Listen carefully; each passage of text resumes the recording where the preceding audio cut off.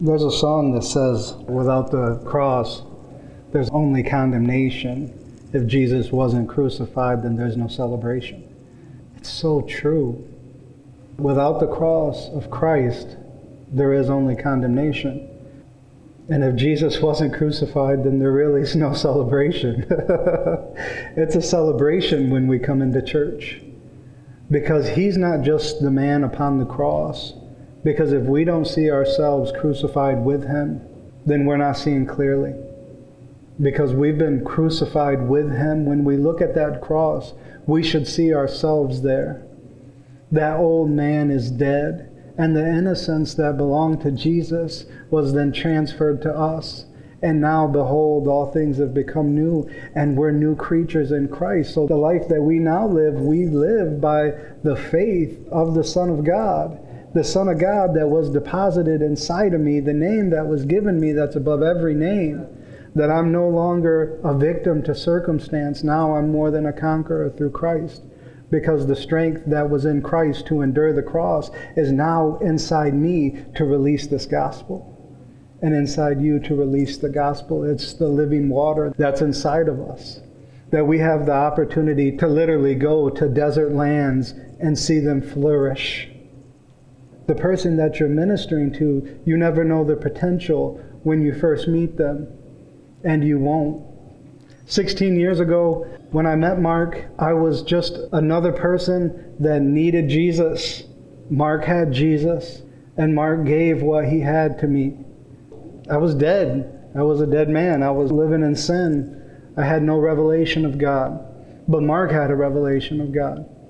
If it wasn't through the leading of the Holy Spirit and the connection points that God brought us to where we could even meet each other, I would be another man, either dead already or in prison or right now in the agony of eternal separation from God. You never know, because 16 years later, I'm a minister of the gospel. He's one of my best friends as well as my pastor. I love his wife. She's amazing. They both are amazing. But it's the reality of the seed that we carry when we deposit it in somebody else. That they could be the next great evangelist that's going to turn all of Europe upside down, or all of America, or take the gospel to the ends of the earth. We never know. And there's no pressure in sharing the gospel. When you feel that pressure that I have to do this, it's performance mentality, and you probably should just keep it to yourself at that point, because it's not done in love. And even though you give your body to be burned and surrender everything you have to give to the poor, if you don't have love, if it's not based out of a love for God and a love for that person, then just spend some more time with the Lord till that love develops into a passion. And it's out of that place of passion that you tell other people about this relationship that you have with the Father. It's so true, because God loves us. We were created to be loved. Like my children, they were created to be loved. We had them because we wanted to have something that came from us that we could express the love in us to somebody else.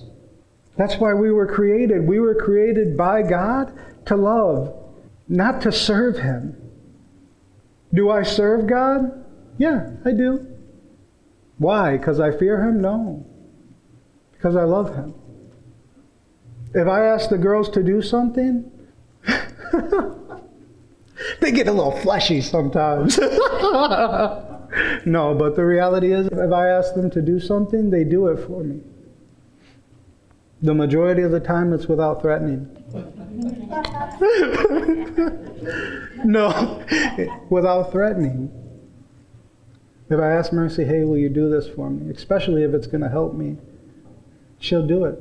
Sometimes I'll be doing something, and she'll just come and want to help me do it so I can get it done faster without even asking her. Is she serving me in that minute? Yeah. Is she my daughter? Yeah, she is. Why is she here? Did she ask to be? No. She was born to love. It's the same thing with us. We're born to love. And that's why the scripture would say in 1 John, how great is the love that the Father has lavished upon us, that we should be called children of God. How great is this love? Because we were created to love and to be loved. That's why people who don't know Jesus, there's a void inside, because they're always trying to find that love through somebody else. But once the love of God solidifies in your heart, you won't be drawing on other people to meet your emotional needs, because the one that created you is the only one that can fulfill it. And once that place in us is fulfilled, we become expressions of a deeper love than this world has seen. We become a manifestation of God, because God is love. Amen? You guys can turn to Isaiah 54. It's the little things in life that really I find great pleasure in. And this morning I asked Heather if this word was a word, and she told me no. And guess what? It was a word. And I take great pleasure in this, because for most of my adult married life, she has spent either correcting me on stuff that isn't a word or in how to spell words. She has been one of the greatest blessings in my life. She really has. And it felt good to be right for once. As Val is to Mark, Heather is to me.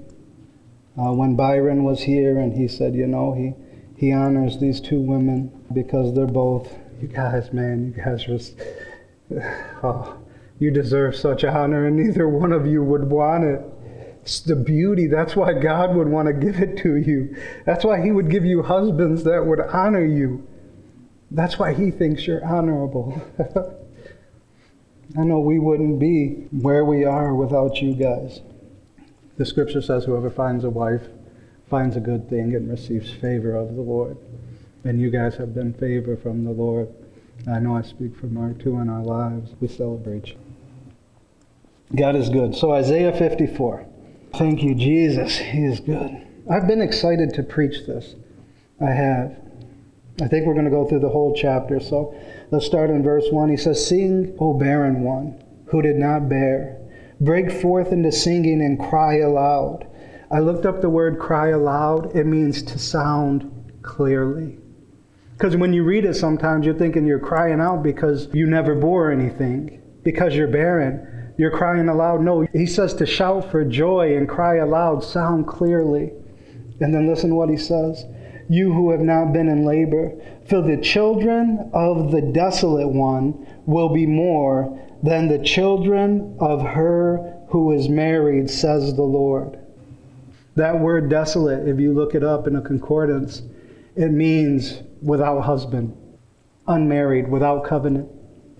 In this first opening scriptures, he tells us to sing, O barren one who did not bear, break forth into singing and make it clear, you who have not been in labor, for the children of the desolate one will be more than the children of her who is married, says the Lord. Do you know who this is referring to? It is referring to the Gentiles spread throughout the nations that God is going to make a covenant with. It is referring to us. Is Israel outside of this promise? No. No, they're not outside of this promise. It is referring to us right now. See, Israel had a covenant because of Abraham. They had a covenant with God because of Abraham. We had no covenant with God. We were without husband. And he's foretelling of the church. He's foretelling of us. He says that our children will be more than her who is married. He says, enlarge the place of your tent, and let the curtains of your habitations be stretched out. Do not hold back. Lengthen your cords and strengthen your stakes. For you will spread abroad to the right and to the left, and your offspring will possess the nations. Israel wasn't allowed to go into other nations. They were considered unclean if they went and ate with a Gentile. This is telling about our time right now. It's speaking to us. This is a present prophecy, not only that prophesied our future, but it prophesies into our future. Where God is telling us, enlarge the place of your tent and let the curtains of your habitations be stretched out. Do not hold back. Go as big as you can. As far as you can stretch out. Don't hold back. Lengthen the cords and strengthen your stakes. For you will spread abroad to the right and to the left, and your offspring will possess the nations, and will people the desolate cities. Fear not, for you will not be ashamed. Be not confounded, for you will not be disgraced. For you will forget the shame of your youth, and the reproach of your widowhood. What it was like when you weren't married. What it was like when you were divorced from your Maker. He said, you'll forget the shame of this. For your Maker is your husband, the Lord of hosts is his name, and the Holy One of Israel is your Redeemer. It said the Lord is your husband. The children of the desolate one will be more than the children of her who is married. I want you to understand this is not a message that is anti-Israel. We stand with Israel. We love Israel. Without Israel, there would be no us. But Israel had a covenant with God that was based in Abraham. So me and Heather got married, right? We had kids. Our kids are beneficiaries of our covenant. But experientially, they can't experience it. They can point back to it and say, these are the benefits because my mom and dad got married, but they can't experience it. But there was going to come a time where each person in the family would have their own covenant written in God's own blood. When God made covenant with Abraham, the scripture says that God told Abraham to go get these certain animals. Abraham went and got them, cut them in two, and the scripture says that God caused a deep sleep or darkness to come upon. And God came and walked between the pieces and consumed them. Well, during a covenant, don't you think that the person that you're making covenant with at least needs to stay awake? God didn't need Abraham. Because the scripture says in Hebrews chapter 6 that God swore by his own self, seeing there was none greater. God made a covenant with Abraham, but Abraham didn't say anything when God was passing through those pieces. He was sleeping. He was sleeping. We have a covenant, the scripture says, that is based upon better promises. What does your life look like right now? Because you have a covenant of better promises. Better promises than where you are. See, the promises are meant to take us into our future. They're meant to propel us forward. They're not meant to remind us of our desolation. Because he said, you'll forget the shame of your youth. You will remember no more the reproach of your widowhood. What it was like to be without God. See, I'm never without God anymore. He'll never leave me. He'll never forsake me. He'll never leave you. He'll never forsake you. You were made to be loved. And in Christ, we have access to the love of God. That's why the scripture would say in Ephesians to know the height, the depth, the length, the breadth of his love, which surpasses understanding, that we may be filled with all the fullness of God. The love of God will pass your mental understanding because you won't be able to grasp how in the world could you love me? Because at times I feel unlovable. How could you love me? At times I feel like dirt. You say, well, Steve, you preach the gospel, man. God has to be pleased with you. If God was pleased with me because of my works or my preaching, I would have never started preaching. Because I wasn't a good speaker. God's pleased with me because of Jesus. And in Jesus, I find a new identity. The strength that I lacked in the old man that was crucified with him, I find in the new man. Because I was raised to life with him when he rose from the dead. And so are you. The reproach of your widowhood, you'll remember no more. And listen what he says. Verse 8. For the Lord has called you like a wife deserted and grieved in spirit, like a wife of her youth when she is cast off, says your God. For a brief moment I deserted you, but with great love, compassion, I will gather you. In overflowing anger for a moment, I hid my face from you. Is God ever angry? When it comes to his children, yes. Yeah, that's what he said. This is God speaking. He says, in overflowing anger, I hid my face from you. Did God hide his face because he didn't want to be seen? No, he hid his face because his presence in that state would have killed man. We know that because nobody can enter into the presence of God in the old covenant under sin and live. Couldn't do it. You'd die. Isaiah 61, I just love this. The Spirit of the Lord God is upon me because the Lord has anointed me to bring good news to the poor. He has sent me to bind up the brokenhearted, to proclaim liberty to the captives and the opening of the prison to those who are bound, to proclaim the year of the Lord's favor and the day of vengeance of our God. The day of vengeance of our God. And when Jesus was in the ministry, did he have any vengeance upon people? No, he didn't. The demons cried out, Lord, at least send us into the swine. Have you come to torment us before the time? The vengeance is always directed towards the enemy of our souls. It's always directed there. That's why I always say that God opposes anything that opposes us. In overflowing anger for a moment, back in Isaiah 54, I hid my face from you. But with everlasting love, I will have compassion on you, says the Lord, your Redeemer. Isaiah 54, I read it all the time. It's like my life chapter. It is. I read it because this chapter in the Old Testament speaks to me. It just speaks to me.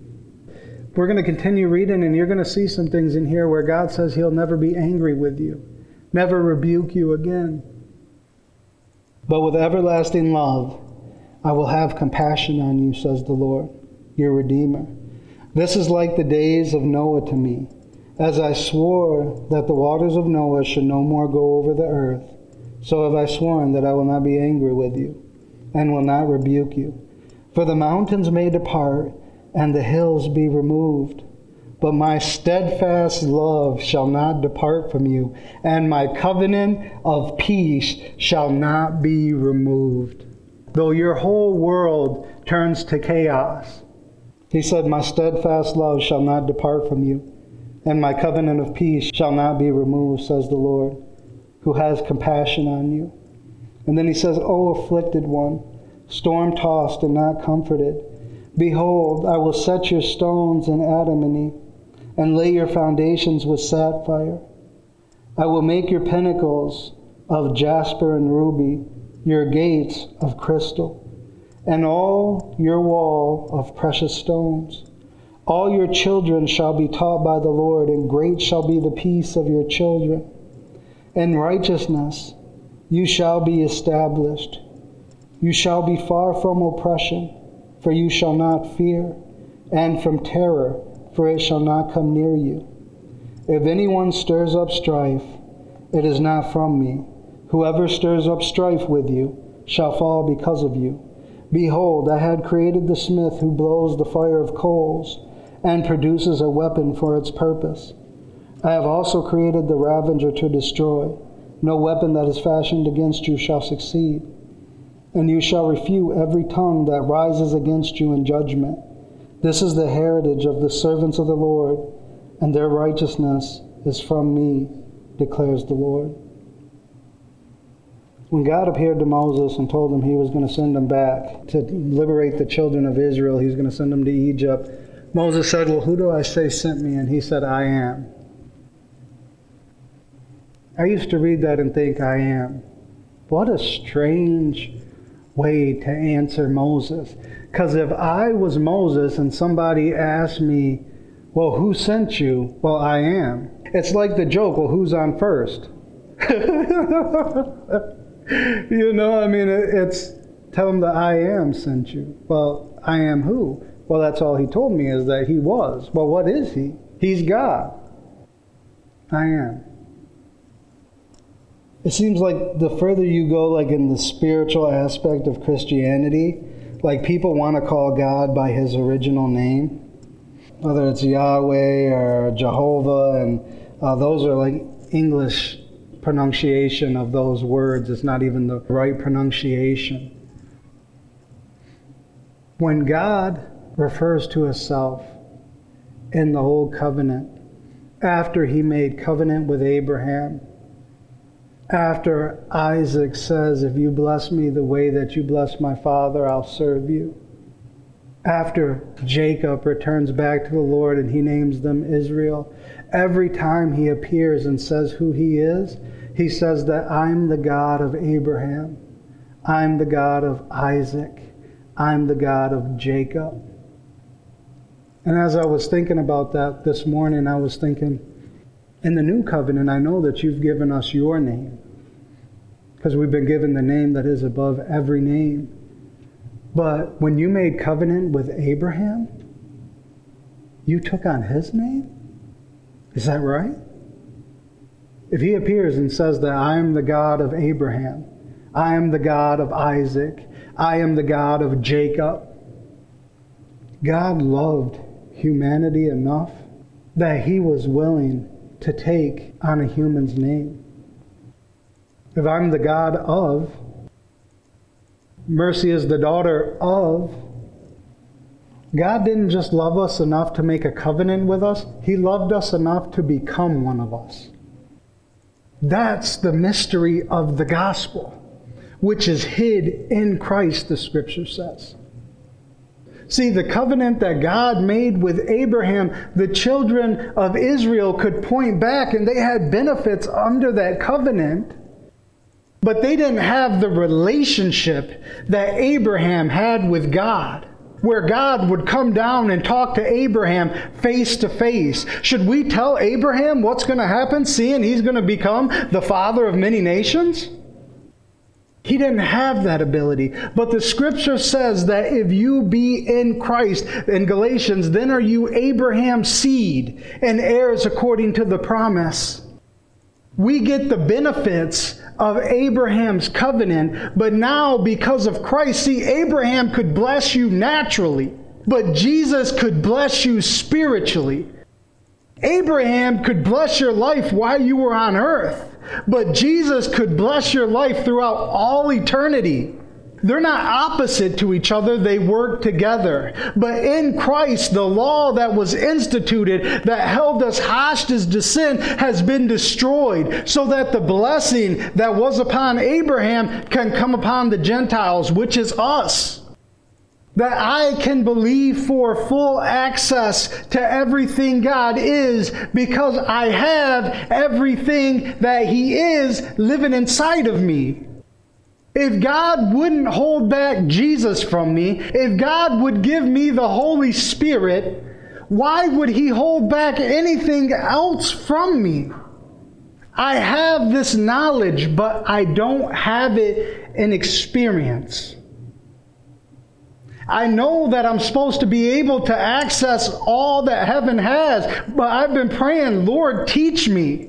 Because without the Holy Spirit being my teacher, it just remains knowledge. But I want to know you. And I understand why Paul would say to know you in the power of His resurrection. The Apostle Paul had already been in ministry for years. This is towards the end of his life. And he said all his self-righteousness he counted as dung, that he may know Christ, being found in Him. The pursuit of my whole life has become that I may know you. Because I know you, but I don't know all of you. I know what I'm supposed to do, but I don't know how to do it. I can say that I can, and I can make good confessions all day long, but the reality is, what is the state of our heart? The scripture says a heart knows its own bitterness. It means it knows it's where it's at the time. And God isn't looking for fake confessing Christians. He's looking for people who want to know Him. He invited us into the most holy of holies. He's called us high priests. Our forerunner has already went before us, and the way is made clear. The path is found in Jesus, and righteousness is given to us because of grace. We have the faith of the Son of God, and nothing can hinder us from entering in. And that's the place that I know that God has called all of us to. Because the scripture says in James, if any man lack wisdom, let him ask of God, who gives generously without finding fault. That means that even if I did this to myself, that I can ask God for wisdom and He'll give it to me. Why? Because He loves me. Without the wisdom of God, I'm left where He found me, in the dunghill. But the scripture says that He takes the poor and the needy out of the dunghill and sets them with princes, even the princes of His people. So if God has called me and I'm laying in a garbage pile, I should know that He's on the way to taking me to seat me with princes, even the princes of His people. That means that I don't have to come behind in any good thing, because the same Spirit that raised Christ from the dead, the same Spirit that made the Apostle Paul a great evangelist, the same Spirit that was in Jesus when He looked over the multitude of Jerusalem, and the smallest text in Scripture says Jesus wept. Why'd He weep? Because He loved them.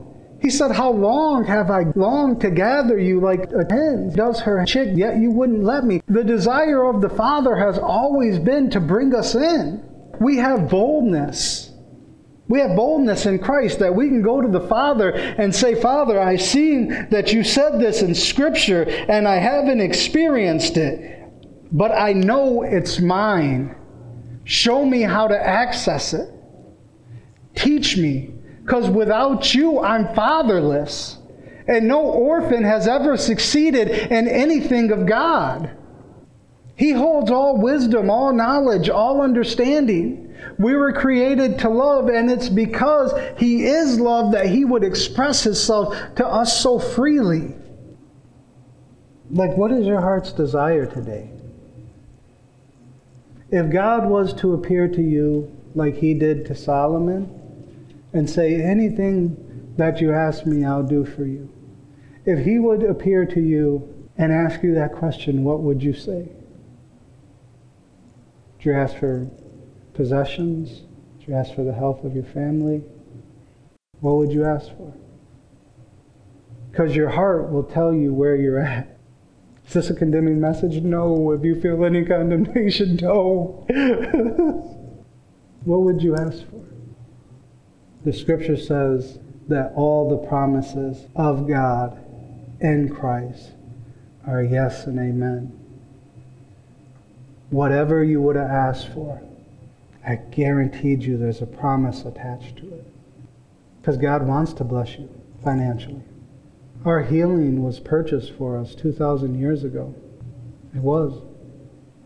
I've heard a lot of preachers say that God's not coming back to heal anybody. When people say, Jesus, please heal me, please heal me. The whipping post that He endured was for our healing.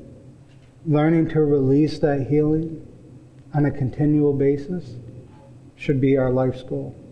But it's not going to be in the pursuit of healing. It's going to be in the pursuit of Jesus. And in Jesus we find healing. Learning how to operate in prosperity, so we're not only just trying to meet our own needs, but we're meeting the needs of the kingdom of God, where we become financiers of the kingdom of God, should be all of our pursuit. But it's not going to be in the pursuit of finances. It's going to be in the pursuit of Jesus. We're going to find prosperity. But if the enemy can distract us enough to where we start pursuing these things instead of pursuing Jesus, then what happens, even if you become rich, you have no better understanding than when you started. And the scripture says that an inheritance getting hastily shall not profit in the end. There's a reason why God continues to lead us down paths where we feel like we just found another path. Like, Lord, I've been traveling this path for like 2 solid months now. And I got to the end of it and you show me another path? Very, very frustrated. in the flesh. You're like, how in the world did I find another path? And it's like every path that I ever pursued, I was thinking it's going to take me out this way. And I'm traveling, and then I start coming back, and that's where I started. I just did a full circle, Lord. But I realized that I'm always in better shape at the end of it because I've been traveling for a while. What I wanted to expound a little bit upon is that all the names of God, and God, referred to himself as the God of Abraham, the God of Isaac, the God of Jacob. We come to him in the name of Jesus. God named his son Jesus. He gave him a name that all of us could relate to. And my question was always, God, why in the world didn't you just tell Moses your name? Why didn't you just say, this is my name instead of I am? And it dawned on me this morning when I asked him that question. And he said, do you let your kids call you Steve? And I said, no. And he said, if I would have revealed the fullness of my name beforehand, they would have never called me Father. God wants to be known as Father. See, Father is translated in every language. I mean, it might sound different, but it's Papa, Papi, Daddy, Father. God revealed to us his name through Jesus, and it was Father. Daddy, Papa. Like I said, when you start getting into the spiritual aspects in Christianity, you get pretty messed up people far out there want to call God by all sorts of names that referred to him. But what did God refer to himself as? Father. Your Father who is in heaven. I call Heather Herm. Heather Rose Maya, initials, Herm. And if she's being nasty, I'll call her Hermie. But Faithy tried that one time. Hermie. And I said, no, you don't call Mom by that. You call Mom, Mom. That's her name to you. Her name isn't that to anybody else but you. Dad isn't available for these guys to anybody else but me. That name that God has revealed isn't available to anybody else but us. That's good. The scripture says, delight yourself in the Lord, and he shall give you the desires of your heart. He'll direct the desires of your heart. Do you know in the love chapter in 1 Corinthians, when the Apostle Paul is writing and he said, love is patient and kind. Love does not envy or boast. It is not arrogant or rude. It does not insist on its own way. It is not irritable or resentful. It does not rejoice at wrongdoing, but rejoices with the truth. Love bears all things, believes all things, hopes all things, and endures all things. I want you to replace the word love with God, and we're going to do it. God is patient and kind. God does not envy or boast. God is not arrogant or rude. God does not insist on his own way. God is not irritable or resentful. God does not rejoice at wrongdoing, but rejoices with the truth. God bears all things, believes all things, and hopes all things, and endures all things. God never fails. We know that God is love, and all these attributes of love are God. God is patient and he's kind. It says that love doesn't insist on its own way. God directs us because he knows which way is best for us. But God didn't create us just to serve him. Remember, God created us to be loved. The whole reason we were created is because God is love, and he was looking for children to give expression to that love. That's why God created us. He didn't create us to serve. Do we find ourselves serving? Yeah. Why? Because we have to? No. Because we want to. I want to serve here. I do. I want to serve Mark. I want to serve Val. I want to serve here because I love them. And I believe in what they're doing. And like the Apostle Paul wrote in the book of Philemon, that when he's talking about Onesimus, and Onesimus was a slave that ran off, and Paul ended up leading to the Lord, and he writes to Philemon, and he's telling him to have mercy on Onesimus, because Onesimus was coming back to him because he realized it was wrong. And Paul said that it's better that Onesimus is with me because he's profitable to my ministry. He's a help.